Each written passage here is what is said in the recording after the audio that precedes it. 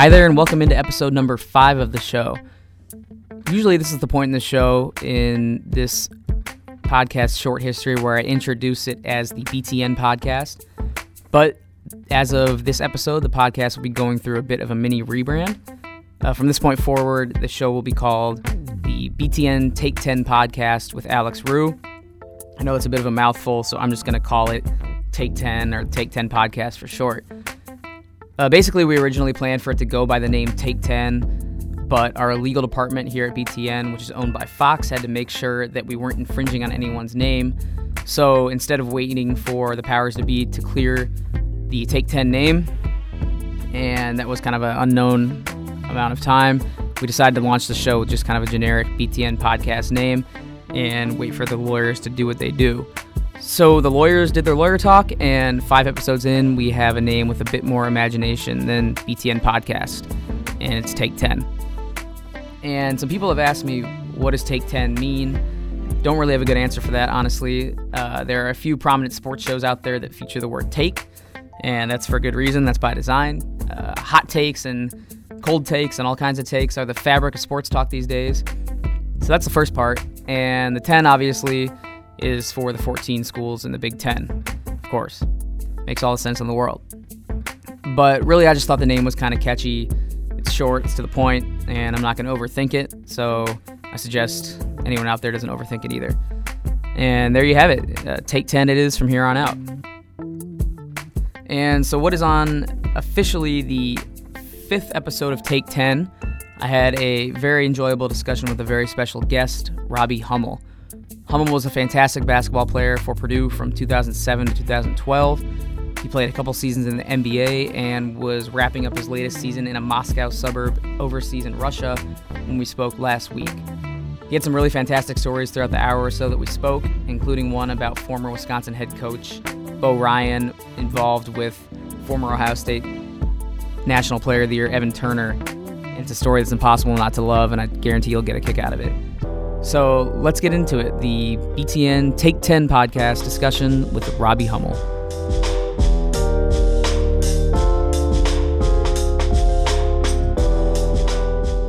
I'm very excited to welcome Robbie Hummel to the show. Robbie is one of the best basketball players to play in the Big Ten Network era and is an all-time Purdue Hoops great.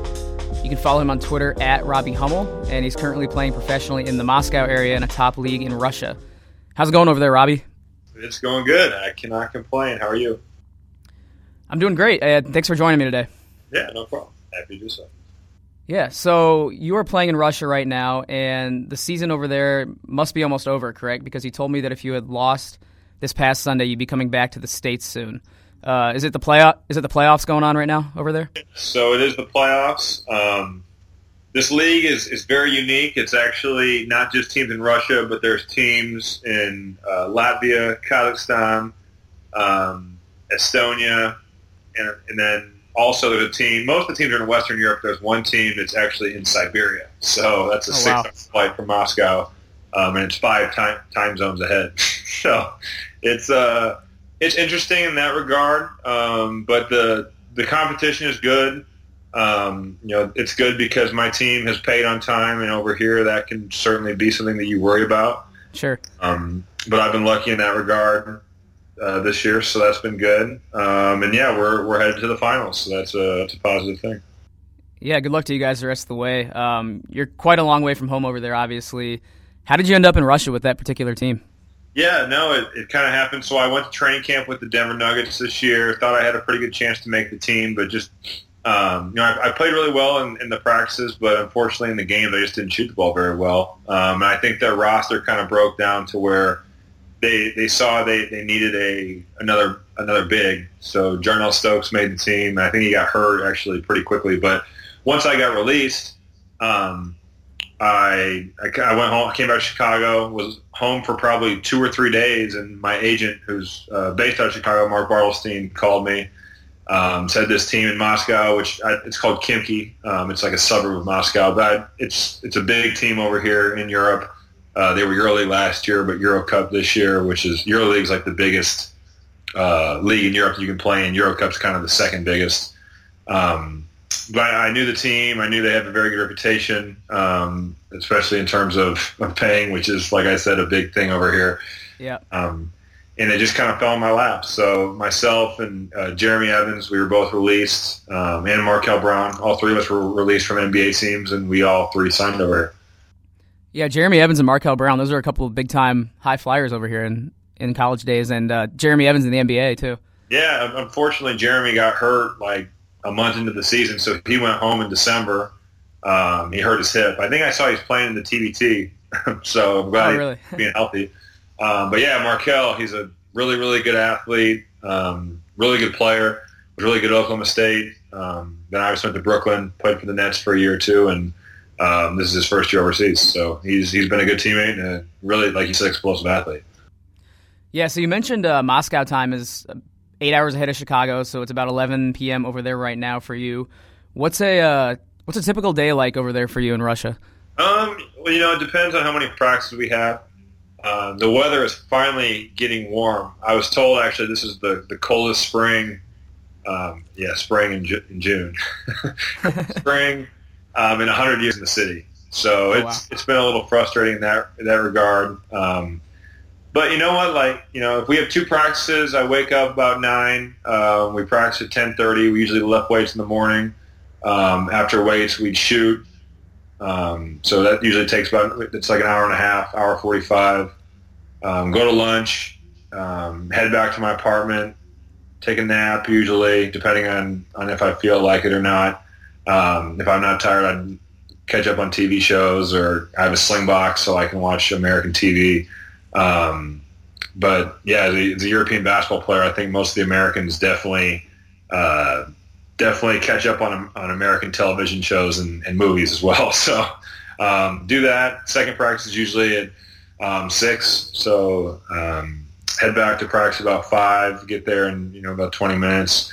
Get taped, get stretched, practice, eat dinner, and then you have the rest of your night to kind of get yourself ready to do it again the next day. So it's certainly a very regimented schedule. Over here, you practice twice a day a lot of the time, so that kind of makes it hard to go out and do things. But in this league, it's been crazy. We've had 3 breaks since I want to say March 1st of 10 days or more where we didn't play, and one of them was 17 days. We had some days off where I was kind of able to do some traveling. I went to Rome for 2 days and got to kind of check Rome out. And then actually this last break, we were waiting. We had 17 days between the quarterfinals and the semifinals of the playoffs. So I had 3 days in Barcelona where I just kind of hung out at the beach and was able to kind of hang out in Spain. So it's been kind of a weird year in that regard, schedule-wise, but it's been a positive experience. That's pretty cool. Cool that you got time to kind of explore the Europe a little bit. And I know you mentioned us before, and you mentioned just now that you're a big TV shows guy. What are some good ones you're watching right now? Actually, funny enough, The Americans, which is about the KGB and about the Cold War. So I watched that. I really like. I'm a big Empire fan. I think that's filmed in Chicago. I like that. I like Curb Your Enthusiasm, which is old, but I still like to rewatch them. I like Veep. Designated Survivor when that was on. So at one time I could have 10 shows going on at once. It's right. Honestly depressing. You excited for Curb to come back? And I think they pushed it back to the fall, but I was really excited for it to potentially come back this summer. I know my neighbor in Chicago is Luke Herringody, and we always joke about Curb, and we were both talking about how we're really excited for that to come back. That's a hilarious show. You mentioned to my colleague here, actually, Brent Urena, at one point that you are a Dave Chappelle fan. You like to have dinner with Dave Chappelle at some point. Have you seen his new specials on Netflix yet? Yeah, I watched them. And funny you say that, actually. When I was in Minnesota, after a game, our team promotion person kind of came to us and asked if anybody would be interested in doing this fundraiser with Dave Chappelle. And I was like, yeah, for sure. So I had volunteered, me and Ronnie Turioff both did, and it ended up being, it was this Dave Chappelle night in the Target Center, and Prince was sponsoring it, and he came into the Target Center, and he played horse with all these fans. There was like the lower bowl of the Target Center on one side was filled, so there was probably a couple thousand people there, and he was picking people out of the audience to play horse with. So me and Dave Chappelle, who like when he was on the show was super skinny, but disappeared for a while and came back and he's like jacked. Me and Dave Chappelle are playing horse against just random people in the crowd, and it's funny because the voices he's making were kind of like the same as some of his characters on the skit. So he picks this guy out of the stands to play horse against us, and this dude played professionally, I guess, overseas, but Dave had no idea. And the first shot this guy takes, he just dribbles up to the basket and cracks one. He dunks it. And Dave looked at me and was like, "How the hell did you pick this guy?" And I was like, "You picked him." But it was a good time. He was really cool. He actually ended up serving the crowd pancakes, which was like obviously from his Prince skit where Charlie Murphy played Prince and they served him pancakes at the end. But it was kind of a surreal experience for sure. That's pretty amazing. Could Dave hoop a little bit? Yeah, he wasn't bad. He his jump shot didn't look bad. He made some shots. He was definitely not a bad player. Yeah, it's pretty funny. That's a awesome experience, especially just kind of pops out of nowhere. Comes in Minnesota like that. That's cool. So a little bit more on Russia. What's the area like where you live? Do you stick out a little bit, even more than you might over here in the States, just being a pro basketball in this suburb of Moscow? Not really. I actually live in between the suburb and Moscow. I'm probably 10-minute, with no traffic, I'd be like a 10-minute car ride to Moscow, 10-minute car ride to Khimki. So I'm right kind of in between. I don't really stick out that much. I guess my height, I do a little bit, but not horribly. I know I talked to some guys who play over in China, and they talk about how they stand out above the crowd, crazy because the people there are a little bit smaller. But here, not so much. It's a really, people. It's kind of like being in New York. Everybody just kind of blends in. It's a huge city.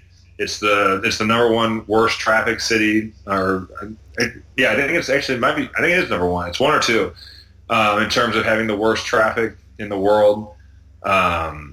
Traffic jams are crazy. People are always on the go. It's a very metropolitan. Like I said, it's like living in New York. So, what's the longest traffic jam you've been in over there? Like I said, it takes 10 minutes to get to the gym, 15 minutes to get to the gym if there's no traffic.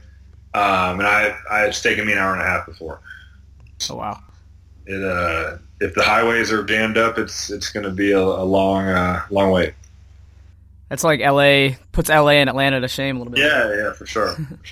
Have you picked up the language okay over there? Because it doesn't seem like it might be the easiest one to learn. No. Not at all. I can count to like 9. I can say hello, thank you, you're welcome. The cuss words my teammates. But other than that, no, my Russian is extremely poor. But the thing is, this team they make us get drivers. So I have a driver. His name's Roman. He's this little Russian guy. He's 28. He street races cars in his free time. And sometimes I swear he's street racing with me in the back. He drives like it's a NASCAR race sometimes. Wow. But he's super cool, but he speaks no English. So we literally talk over Google Translate. But he loves 50 Cent. He likes rap music. Really cool guy. But it's been interesting. I'm like one of my friends over here. It's the only reason we're able to be friends is because of technology. So it's pretty incredible. You need to get 50 Cent on the Google Translate. He can be like the Google Translate voice, translating the words. Yeah, no, for sure. One more thing about Russia. I've got to ask this because Russia's obviously in the news literally like 24/7 here for obvious reasons. Is the climate similar over there? Are American politics a big topic of discussion or not really? I know when the election was going on before Trump won, you'd hear about him a lot. Like our trainers listen to the radio when they're like taping us or giving you treatment or whatever. So you would hear his name. Mm-hmm. But it seems like ever since the election ended, it's kind of died down. I don't think they cover it quite like it is in America, where it seems like Russia is all the American media talks about at this point. Here, I think because Vladimir Putin has said, we didn't have anything to do with it, and I guess with Russia, it can be questionable how free the media is here. Right. I think that it's really a non-issue here. It's not really talked about. So no, at this point, it's not a big deal. That's really interesting. But I'm gonna stick to sports now and switch to Purdue, because talking to a Purdue all-timer here, and I want to get a good amount of Boilers talk in for all the Purdue fans. Just going back to your early days and your path to Purdue, obviously you came in with a legendary class, the Baby Boilers, in 2007. First of all, can you believe it's been 10 seasons since you and those guys, Juwan Johnson, Etuan Moore, and the rest of them stepped on campus? No, it's pretty wild just to think that it was that long ago. It doesn't feel like it was, that many years have gone by. But when you look back, it's incredible how fun it was. I feel like I'm really, really lucky that I got to come in with three other guys as freshmen, Etuan, Juwan, and I'll throw Scott in there, even though he transferred, that I was really comfortable with and had played a lot of basketball with. Scott being, me and him had played together since like second grade. Etuan, Scott and I played on the same AAU team so for 2 years, so we were really comfortable with that. And then Juwan we played with in the Indiana All-Stars with the Junior All-Stars and Senior All-Stars teams. So it was cool, and we got to join kind of a core with Kramer and Keaton, and added Lewis and a couple more pieces where we had a really successful, 5 years. It was great. Yeah, how did that class come together? Because you guys pretty much committed right around the same time period, right? Right. So Juwan actually committed first, and I remember when he committed, he texted myself, Etuan, and Scott, and this is sad, but group texts weren't like invented yet. So he texted us individually, and just kind of, said, "Hey guys, I just committed to Purdue." And like I said, we'd known Juwan from the Junior All-Stars at that point. And he just kind of told us, "Hey guys, I'm committed to Purdue. I think it'd be great if we could all kind of get something going here." And Etuan and I had sat down. We had roomed together in an AAU tournament in Virginia called Boo Williams, which is a Nike tournament. And we had talked about, hey, this could be something good where we end up going to school together and play together and keep this run of success that we've had for the last 2 years with SYF kind of going. And I swear, I think he probably said that because he thought I passed him the ball because of the way he could score. But no, it just kind of all snowballed. Etuan committed, I committed, and then the pressure kind of got on Scott, I think, to commit. And it was just such a cool time because everybody was so excited about Purdue, and I think the program had been a little bit down, but Coach Painter was an up-and-coming coach, and you saw him. Even though his first season they lost a bunch of games, they were competitive, and they had a bunch of guys get hurt, but they still played hard and played in a way where you respected what they were doing. So I think it was just the start of that time where AAU was starting to be one of those things where guys play together and guys kind of want to go to school together and kind of create those bonds. And it was a really special thing. Yeah, and you talk about that kind of Painter style of play, and the coaches that recruited you that were in that Painter coaching tree while you were there, Konzo Martin, Rick Ray, Paul Lusk, they all have head coaching jobs now in Division I. So looking back, it kind of makes sense that you guys were able to assemble some really good teams. Sure, yeah. No, we were really well coached. We really pressured the basketball defensively, and then Coach Painter, with his motion offense, he gave us a lot of freedom. And I think I feel fortunate in terms of myself that I went to Purdue because I think he put me in a position to be successful. He played me at the stretch four, which I was actually kind of surprised at when I first got to campus because I thought there's no way I can play power forward in the Big Ten. I was recruited kind of as a small forward, shooting. I thought maybe I'd play shooting guard because I played point guard for my high school team. So I kind of thought he was crazy at first when he was putting me in this position, but really I was like a fourth guard on the perimeter at the power forward spot. And I guess back then in 2007, the stretch four was kind of a new thing. It wasn't as widely, I guess, thought of as it is today, because if you looked at the power forwards in the league, it was like Goran Suton, Brian Randall, trying to think. Marcus Landry. So like guys that were skilled, but also were kind of, there was bangers. You know, they were guys that could mix it up inside. And I think just him putting me at that stretch four position was really put me at an advantage. And it really allowed me to gain confidence and feel like I could have some success.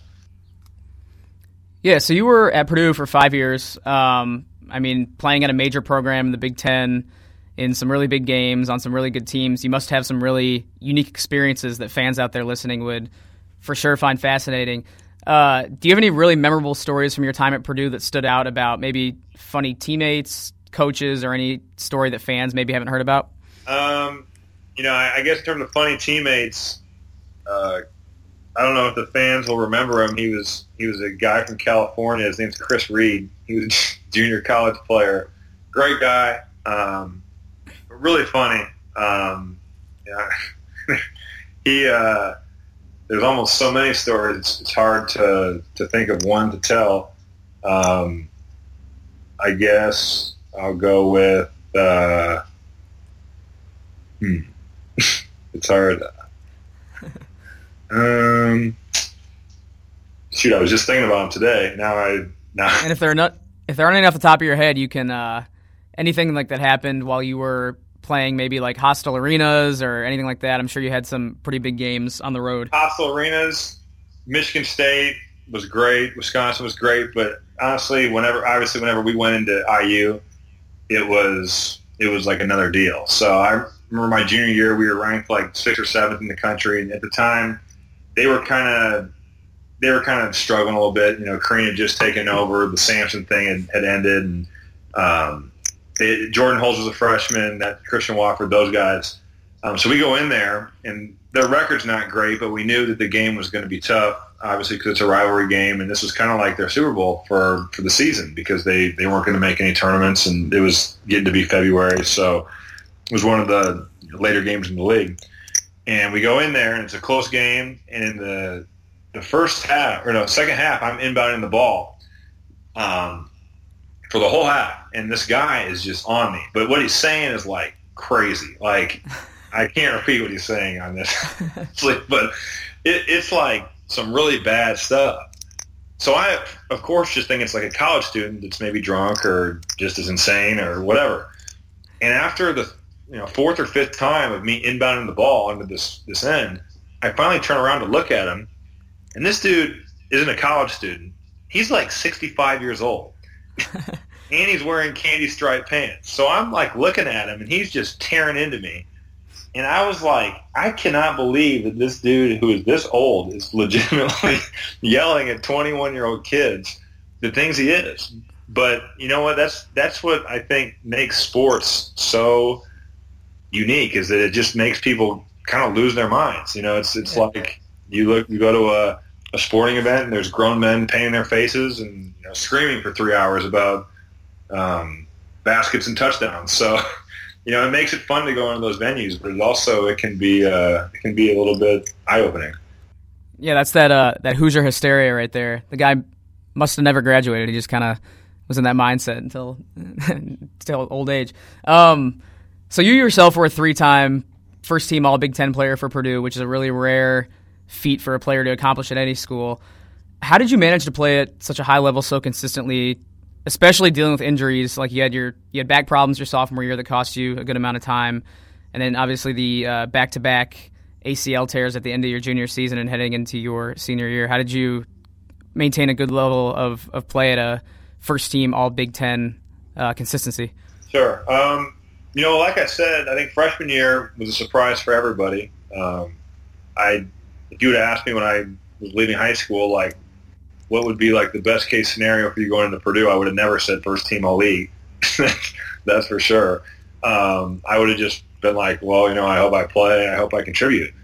But it really kind of, that year snowballed, I think. And like I said, Coach Painter put me in a really good spot to where I kind of had some success and build on that. And I was fortunate to play really well in some of the big games that year. I guess on the road and at home. So, but like I said, it was a surprise. The junior year, we were rolling. We were one of the best teams in the country. I think with myself, Juwan, and Etwan, we were able to play off each other really well.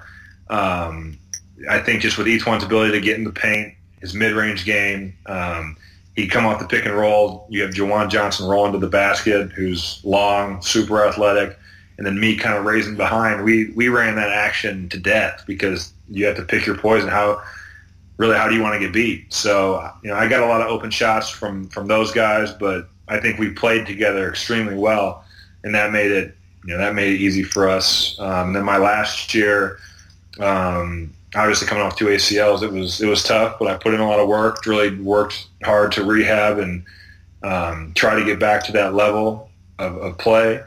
And luckily we had a really good training staff that was able to help me and kind of get me back to where I needed to be.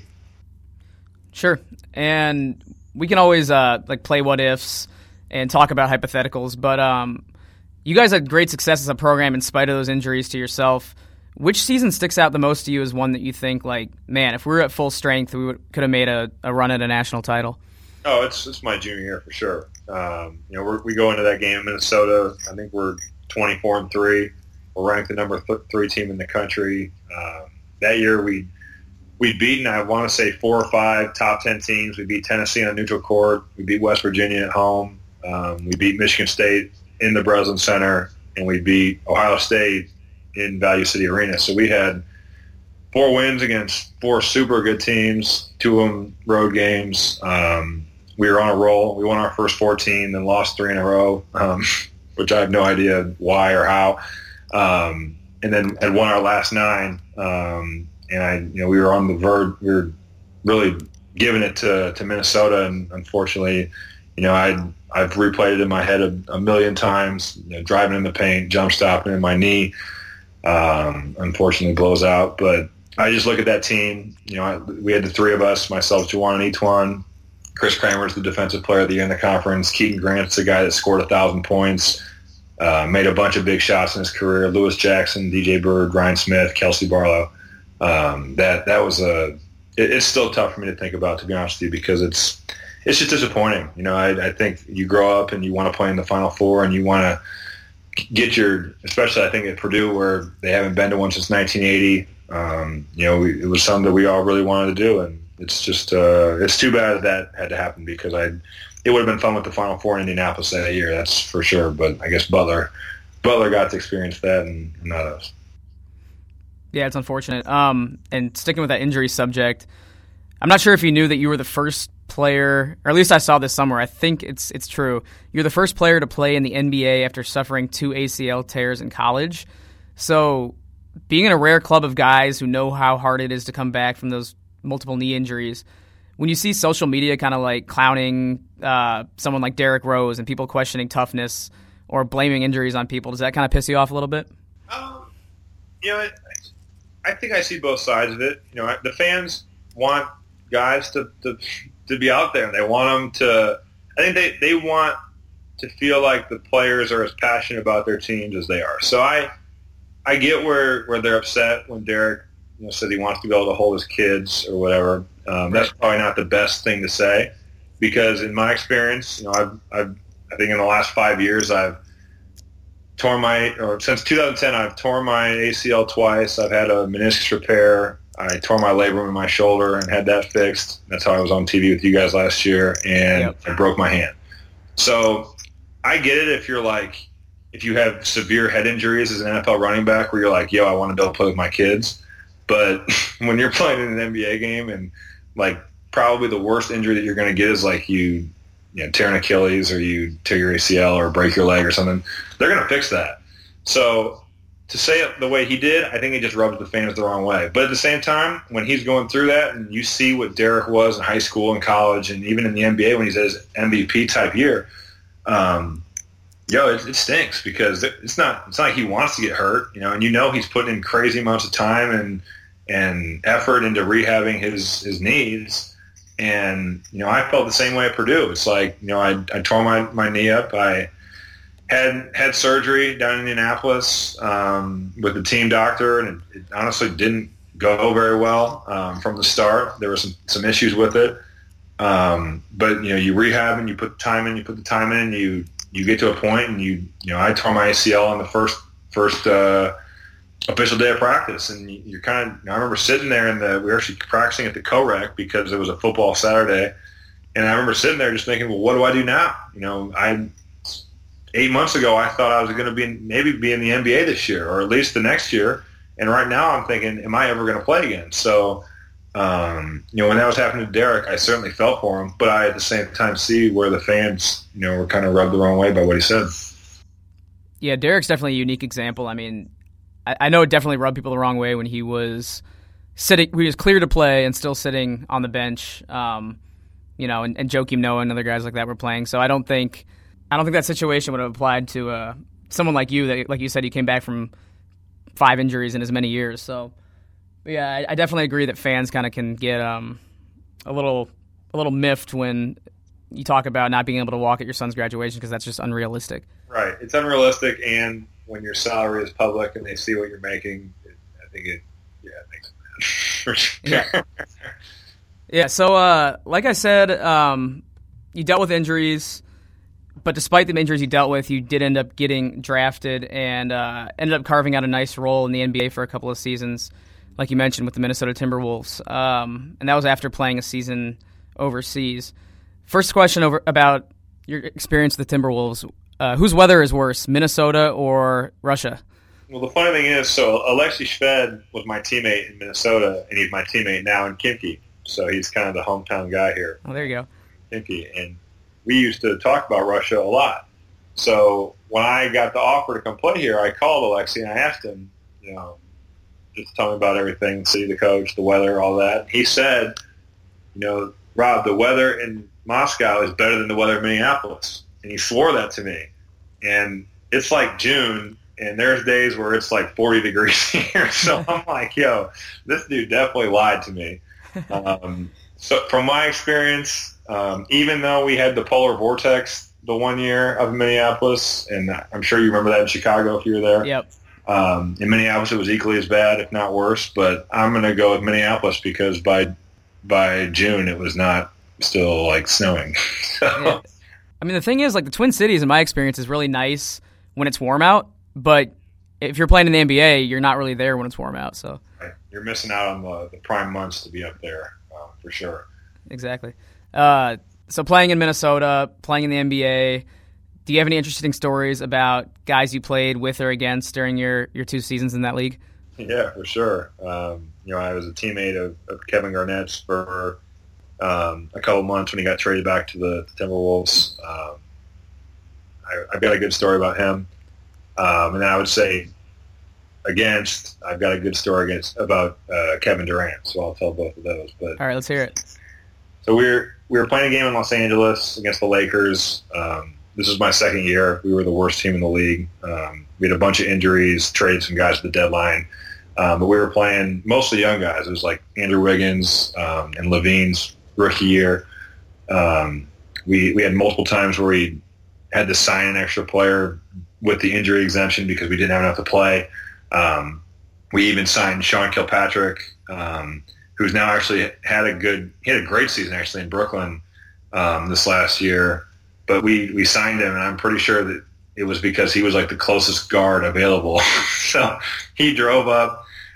We were playing at Madison Square Garden, and he literally drove up to the game and got there like 30 minutes before and played. So that's the kind of season it was because so many guys were injured. But we were playing in L.A. KG was hurt, so he wasn't playing. But in the first half, I took a charge on one of their guys. I want to say it was on Tariq Black, who's a really, really big dude. And he ran me over so hard, and I landed on my back super hard. So I kind of laid there, got up, played another 1 or 2 minutes, then told Flip Saunders, hey, you gotta take me out. My back is killing me. So he takes me out. I go back in the locker room, and halftime's coming up. So the guys are going to be coming in soon. So they lay a towel down. I'm just laying on the floor. Guys come in for halftime, and KG comes in. He gives everybody a nickname. So some are common. Mine was Hum, like not crazy, but some are like out there. Yeah. But mine was simple. Mine was basic. So he comes in, Hum, how you doing? And I'm like, no, my back is not good. And the funny thing is, he kind of like gets down on, he might have been sitting in a chair near me or even got down on a knee and kind of started like massaging my back. So I'm like laying there, like writhing in pain, and Kevin Garnett, the legend, is like giving me a back massage. You're not going to tell him to stop either. No, I'm just like, he's like massaging out the area where I landed on. It's just like, this is so surreal because like, before he came to the team, all we heard about was how like, yeah, if you have your cell phone out before the game, he'll throw it in the toilet and like stuff. And like, there's all these rumors going around about what he would be like to play with. To the point where I even called Etuan and I asked him, because he'd been with him in Boston. I was like, is this stuff true? And he was like, no, it's not. Like, as long as you work hard, he's a great teammate, which is true. He is a great, great teammate. Always there to give advice, plays super hard, practice. He practices really, really hard. Just a fun guy to get to play with and get to kind of experience. But yeah, he gave me a back massage in the Staples Center.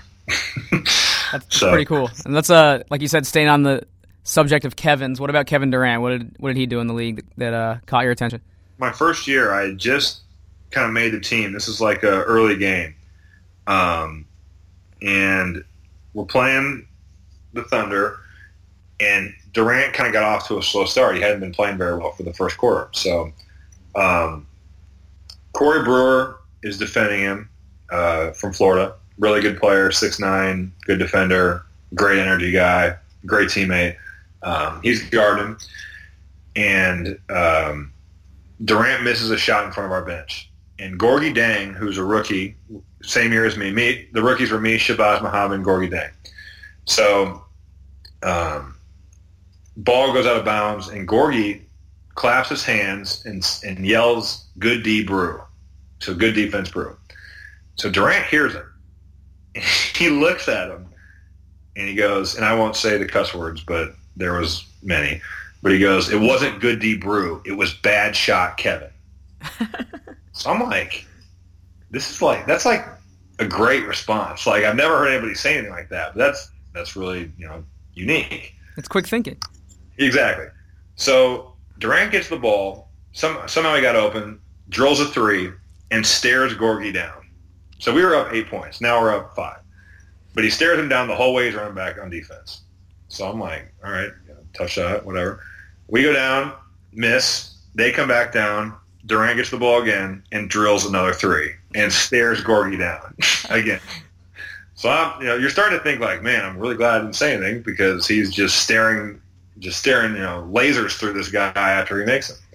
We go back down. Our lead is now cut to 2, and we miss again. They come back down on our end, and the ball gets knocked out of bounds. And Durant comes over to our bench, and Durant is like 7 foot tall. First of all, like he's huge. So he comes over, and he's like, basically, who are you? I have no idea who you even are. When did you get drafted? Where'd you even go to school? Like, he's saying it's the Gorgie. And Gorgie's looking at him like, he doesn't know what to say. Our assistant yelling at him like, stop inciting Kevin Durant. Like, shut up. So Gorgie's like stumbling over his words. At this point, I'm thinking to myself, thank God I didn't say good D Brew because I don't know if I could handle what Kevin Durant is doing to this man right now. Just ripping at his soul. No, he is. He really is. And everybody's just kind of looking at him like, dude, stop talking to Kevin Durant. So Durant gets the ball, and he hits like a step-back 3, looks at our bench, and yells, well, the paraphrase version, "I'm a bad man, and don't you ever forget it." And I remember looking at him like, I'd never want to get subbed in. Like, what's my thought? I never want to get put in the game. But unfortunately, like 4 weeks later, we're playing them again at home. And this is fresh in my mind still. Like, and I still haven't played like major minutes yet. I hadn't really had my breakthrough in my rookie year where I started playing consistently. So we're like shorthanded on this night. I think Kevin Martin is out. I want to say Chase Budinger is out. So I'm looking at the bench kind of before the game thinking, man, I could get some minutes tonight. So Corey Brewer is again guarding Durant, and he picks up his second foul. And in my mind, I start thinking to myself on the bench, if he gets his third, and I'm sizing up the rest of the guys on the bench, I'm like, it's probably going to be me that gets put in to have to guard this dude. So, of course, with like 3 minutes to go in the half, Brew gets his third foul. And I remember sitting there, and Rick Allen was like, Robbie, you got him. And literally, all I could think of was like, oh, God. I have to guard Durant for 3 minutes. So I go in, and it was like there were sirens going off in the arena that a rookie poor defender was guarding Kevin Durant because he started bringing the ball up. And he went one-on-one with me every time. It was terrifying. And he missed most of his shots. I fouled him on a three, so he made 3 free throws, but he missed, I want to say 3 shots. But it wasn't because I played good defense. He was getting whatever he wanted. But Just tell everyone it's because you played good defense, though. You shut down Kevin Durant. Oh, my grandkids are going to definitely hear that, no doubt. But he's just a different animal. He's 7 foot tall. I mean, you watch him in the finals right now. He's a 7 foot guard, and he just gets his game on too. Yeah, those are the types of stories you hear about guys like Durant, Kobe, Michael Jordan. That just shows how like they're a different breed. Like it's a different species. They're superhuman basketball players. It's insane. But the thing was, he took a comment that wasn't even bad. Like that was not a slight to him in any way, and he took it and he used it to get himself going. You know, good D Brew. Like who uses that as like an insult? I don't know anybody does. So I was just, it was shocking to me. Like I said, I was like questioning whether I wanted to get put in the game at that point. That's pretty fantastic. One more guy I wanted to hear about during your time in Minnesota, and you brought him up earlier briefly.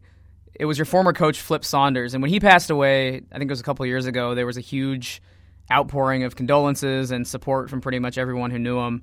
What was it about him that made him so revered in NBA circles? I mean, he was just a great people guy. He treated people extremely well. He had a great sense of humor. He was very generous. He's just a guy that you really wanted to play for. And I think I got to have him one year. He was the general manager of our team, and the next year he was the coach.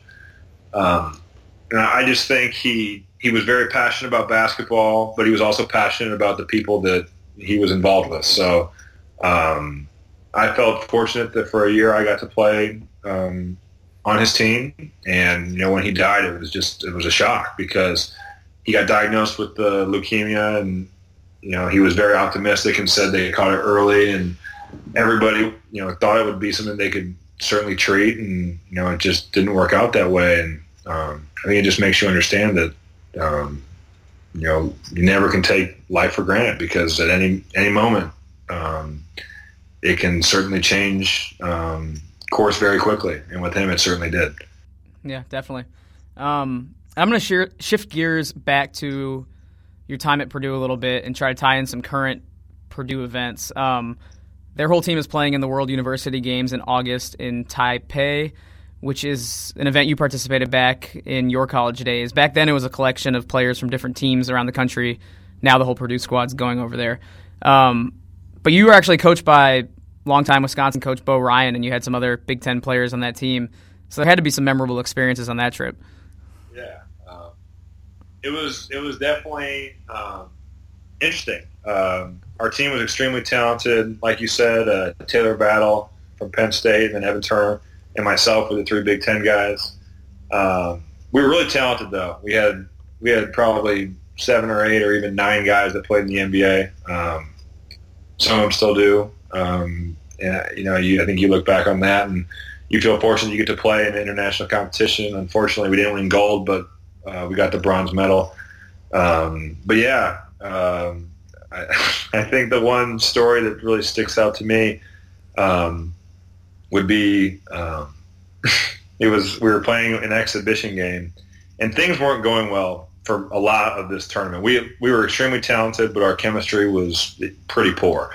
We'd kind of been thrown together in like 2 weeks. We had 3 weeks at the USA Training Center out in Colorado Springs.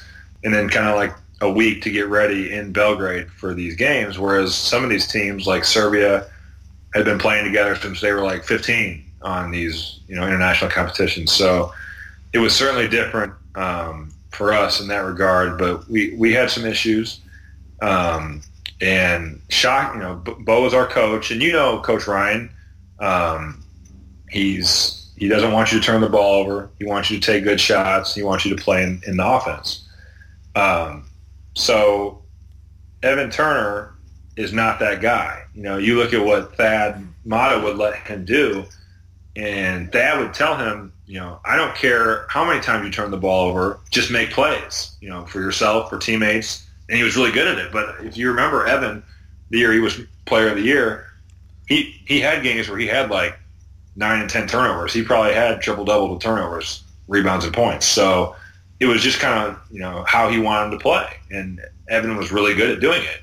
He might turn the ball over, but he's also going to create a lot of opportunities for the team. So, but him and Bo didn't exactly mesh on their, I think, perspective of that. So we're playing an exhibition game, and this is the summer before our junior year. So he had a good sophomore year, but he hasn't broken out to be the Evan Turner that you remember from that unreal junior season he had. He actually, I want to say, was last on our team in minutes, which is shocking because he was taken in the next NBA draft with the second pick.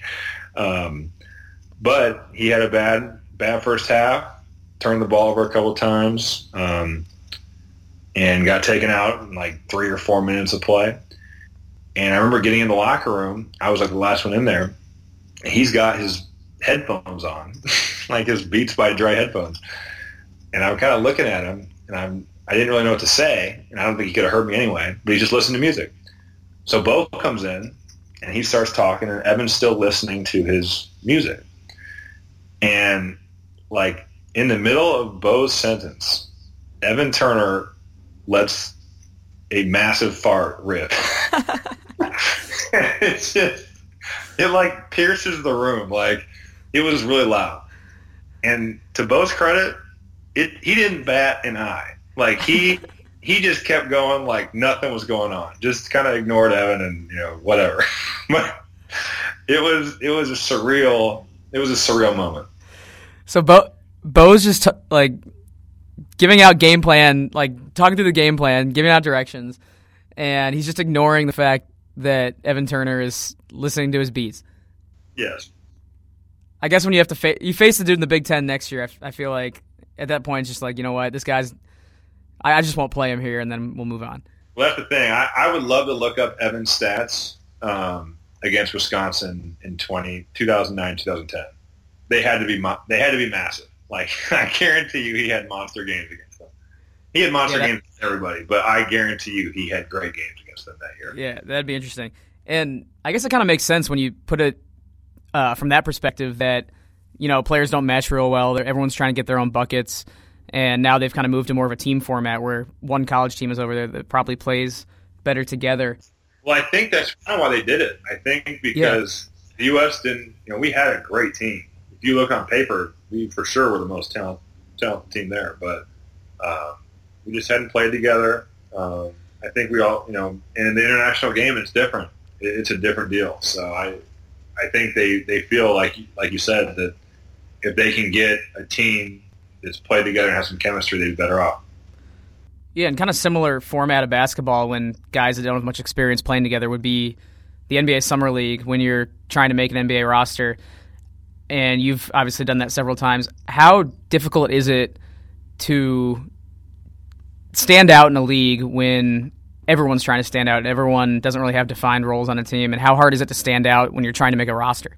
Well, that's the thing, because that's why Summer League becomes really hard to have a good showing, because and you didn't mention this, but also Summer League as a rookie, it is a different deal if you're drafted versus undrafted, because I think when you're drafted, the team feels like they've invested assets in you and they're going to give you chances to succeed. They want you to succeed. Whereas if you're undrafted, you've really got to play well in the days leading up to the games and in the games in order to kind of get going like that. So I think that plays a factor. But then you're right. Everybody is playing for one of the coolest jobs in the world. So in that regard, it is a free-for-all. And I think for big guys, it's even tougher because guards are trying to score the ball. Even though a lot of times I think if a guard was to go out and make the right play every time, score when he should score, pass when he should pass, I'd be more impressed watching that than I would be watching a guy shoot 18 times and get 20 points. But that's not how a lot of these guys think. So big guys especially are a massive disadvantage because they have to have a guard throwing the ball in the post. So it can be tough for them. But it's a tough experience because also the pressure is huge. Every missed shot feels like it's such a big deal, especially if you're not getting a ton of shots. But yeah, it's stressful. But if you're going for a job that pays the way it does and is what it is, an NBA job, that's obviously that's how it's going to be. Sure. And before we wrap up here, I did want to get a little deeper into a more recent era of Purdue basketball. Because you suffered a shoulder injury, you said it was a torn labrum, I think, in Italy. You were rehabbing back in the United States, and you went back to Purdue for a couple months to be a special assistant under Matt Painter. And you lived in his house during that time when you were an assistant coach, right? Yeah, he let me stay in one of his guest rooms. Yeah. What was that like? It was cool. The cool thing about Coach Painter is that I want to say everybody that I played with has a really, really good relationship with him. So he's done a good job of just keeping in touch, and I think we appreciate he's a very honest guy, but he's also going to do whatever he can to help you. So when I got hurt, he texted me and asked, hey, we'd love to have you around. You can just stay at my house. You don't got to worry about finding a place to stay or anything. You can rehab with our trainer because, PT is not cheap. So he helped me out a bunch with that. But it was, it was like just kind of, we were living in the same house, but a lot of, he's so busy, whether it's recruiting or being at the office or even running around after his kids. I didn't see him a ton, but there were certain nights where remember one night I came home, I actually went to see my grandparents for Easter in Champaign because my dad's from Champaign, so his parents still live there. Right. And I got home at like 5 or 6, and they were having like family Easter at his house. So I was just kind of thinking like, I'm going to stay out of the way. I'm not going to like intrude on their family event. And I got pulled into the euchre tournament that was playing, and I played euchre. I'm not even good at euchre, and Coach Painter is like amazing at euchre. Like you can play like 2 cards, and he knows who's winning what hands and all. He's really good. So I was his partner because his youngest daughter had to go to bed, and we played euchre until like 2:30 in the morning against his oldest daughter and her boyfriend. And I swear to God, I was so afraid that I was going to like screw our team by like calling the wrong suit or playing the wrong card. And he's like a beast at it. So, but yeah, stuff like that. I mean, he's a really normal guy. Like he loves to watch sports. He's like an encyclopedia for basketball in the state of Indiana and Major League Baseball. He's a normal dude. He's a really cool guy, actually. Great guy. So did he charge you rent, or did he just have a list of chores for you to do, or what was the arrangement there? I didn't have any chores. I just kind of was there and tried to stay out of the way. So I know you mentioned in the past that you were interested in maybe pursuing coaching as a profession down the road. Were you more or less likely to continue to pursue that after that experience, kind of mentoring those guys at Purdue? It was really good, I think, to kind of see the other side, because when you're a player, not that you think that the coaches just show up because they put in time to prepare, but you don't understand just exactly how much they do, I think. So to see that was really good. And then also, I think, seeing the wins and the losses. Like, as a player, it sucks when you lose, and it's great when you win. But I think for college basketball coaches, the pressure to win is so great, especially in the Big Ten, because the fan base wants you to go to the tournament every year. Some fan bases just going to the tournament's not good enough. The expectations are so high. So seeing how devastating losses are and just kind of how relieving wins are, it's almost like, to me, I don't know. In the right situation, yes, I would love to coach. But I think there's a lot that goes into it. And then that's not even talking about recruiting. So I don't know. To answer your question, I have no idea. I think I really enjoy doing the TV stuff. I would love to go back and be able to do that and even take that a step farther and I think call games. I think that would be super fun. But I think if the right situation presented itself, coaching would be very attractive. However, there are some serious downsides to it. So that didn't answer your question at all, but that's my answer. No, but like you said, I mean, Painter has had success for a long time, and he's kind of weathered those storms and weathered the fans' impatience when there's been some down years. He's now the second longest tenured coach in the Big Ten behind Tom Izzo, now that Thad Matta is not at Ohio State anymore. I learned to not really doubt him at all after he was able to get the program back from those couple of rough seasons in the post-Robbie Hummel era. What do you think it is about him that's allowed him to stick around so long, so successfully? Well, I think he's really good at adapting to what he has. If you watched our teams play when I was there, we didn't play anything like what they played the last 2 years. But that's because we didn't have the personnel. We didn't have A.J. Hammonds, Caleb Swanigan, Isaac Haas. We had Juwan, who definitely could score with his back to the basket, had a great turnaround jumper, had a nice jump hook. But now they pound that thing into the post. With us, we played a free-flowing motion, which I think is incredibly hard to guard, and he's really good at coaching it. But if he doesn't think his personnel is going to, be good to run it, he won't do it. So I think, those couple rough years, we had some guys where they were highly recruited, but they didn't fit in, I think, with the team. And some of those guys kind of, I guess, got either left on their own or were told that they weren't welcome to come back.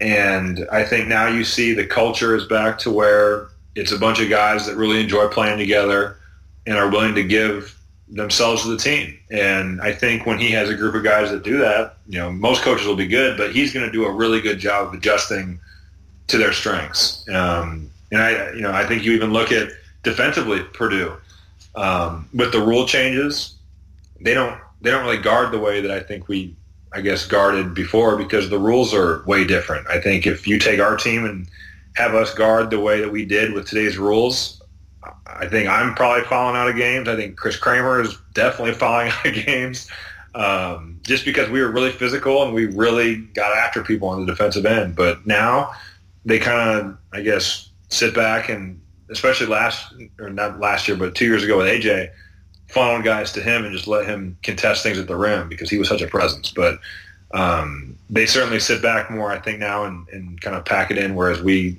got in the passing lanes a little more.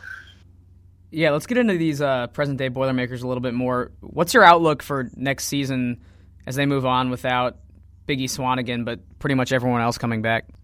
Right. No, I still think they're going to be really good. I mean, you return a core of players that won the Big Ten outright last year and have won a ton of games, have won games in the NCAA tournament. I think, obviously, if Biggie would have decided to come back, you're looking at one of the top 2 or 3 teams in the country. But I think Vince Edwards has a lot to prove. I think this is kind of his first time being the guy. So him stepping into that leadership role and kind of taking charge of a team, not that he had a bad season last year. I think he actually had a really good season. But the game kind of sometimes comes to him so easily, almost like Etuan. Almost like Etuan in the sense where the game, he doesn't look like he's smooth. It looks like he's kind of going in slow motion sometimes that you think he can give you more. But now that he's going to be the main, I think, guy on offense, it'll be interesting to see him. But you have guys around him, PJ, Dakota, Isaac, lots of guys, Carson Edwards. I think they really like their freshman class too. So if Purdue won the Big Ten next year again, it wouldn't surprise me. I know the league is going to be tough with Michigan State, some of those other teams, but I think Minnesota is going to be good. But no, if Purdue won the league next year, I wouldn't be surprised. Yeah, what do you think it would take for Purdue to finally make that leap and get back to a Final Four? Has it just been maybe bad matchups in the NCAA tournament, or just one thing here, one thing there that has prevented them from getting back to that level? Or do you think it's going to take another style of recruit to bring in, or style of play from Painter? What do you think it'll take for them to finally get back to a Final Four? I mean, luck is definitely involved. You have to be healthy, and I think matchups are huge. Guard play, I think, in the NCAA tournament is probably one of the biggest things. So if you have guards that can really go, usually that carries you in the tournament. So I think in terms of Purdue, I think just getting matchups, like you had said, that are conducive. I think if you looked at the teams, at least when I was in school, that we lost to, it would have been Xavier, who went on to the Elite Eight, UConn, who went to the Final Four, Duke won it all, VCU went to the Final Four, and Kansas went to the national championship game. So we ran into teams that were hot. Like, we always played teams that were really good. And I think part of that is luck. Part of that is also, building a resume and getting away from those high seeds is, I guess, until the Sweet 16 and the Elite Eight. But, no, I think in order to get to that next step, you just have to have players that play well together and get it going at the right time. And with the three-point line, if you can make shots, especially when your guards are making shots, that's going to be extremely helpful. Sure. And last couple of questions for you. How long do you think you're going to keep playing personally? Are we talking maybe like 5 to 10 years, or does it just depend on the situation and what's on the table for you? It will depend on the situation, I think. At this point, playing is still, I feel extremely fortunate to be able to do so. You get to play a game and make a living, all while seeing the world. I think for me, I'm a year away from getting my pension in the NBA, so it would be nice to get one more season there. But that's something that I guess we'll have to address this summer and in the future. But right now, I have no idea. I think if something came up where I thought it was too good to pass, I would consider stop playing after this year. But I think all options are on the table from here on out. This is my 5th year playing. And, playing overseas, it is hard. You're away from your friends. You're away from your family. I've missed weddings, birthday parties, fun weekends. Because we went to the finals. One of my teammates, DJ Bird, just got engaged a couple weeks ago. He's having an engagement party, I think, next weekend. And obviously, if I was not playing, I'd be there. But I'm going to be playing in the finals, so I'm going to miss out on that. But at the same time, you're getting paid to play basketball. So you have to weigh the pros and cons. But being 8 hours ahead of the Central Time Zone is not always easy. Definitely. That's all I got for you, Robbie. Thanks so much for joining me and for sharing some really phenomenal stories. Good luck in the playoffs in Russia and with everything else going forward. Yeah, thanks, Alex. Appreciate you having me on.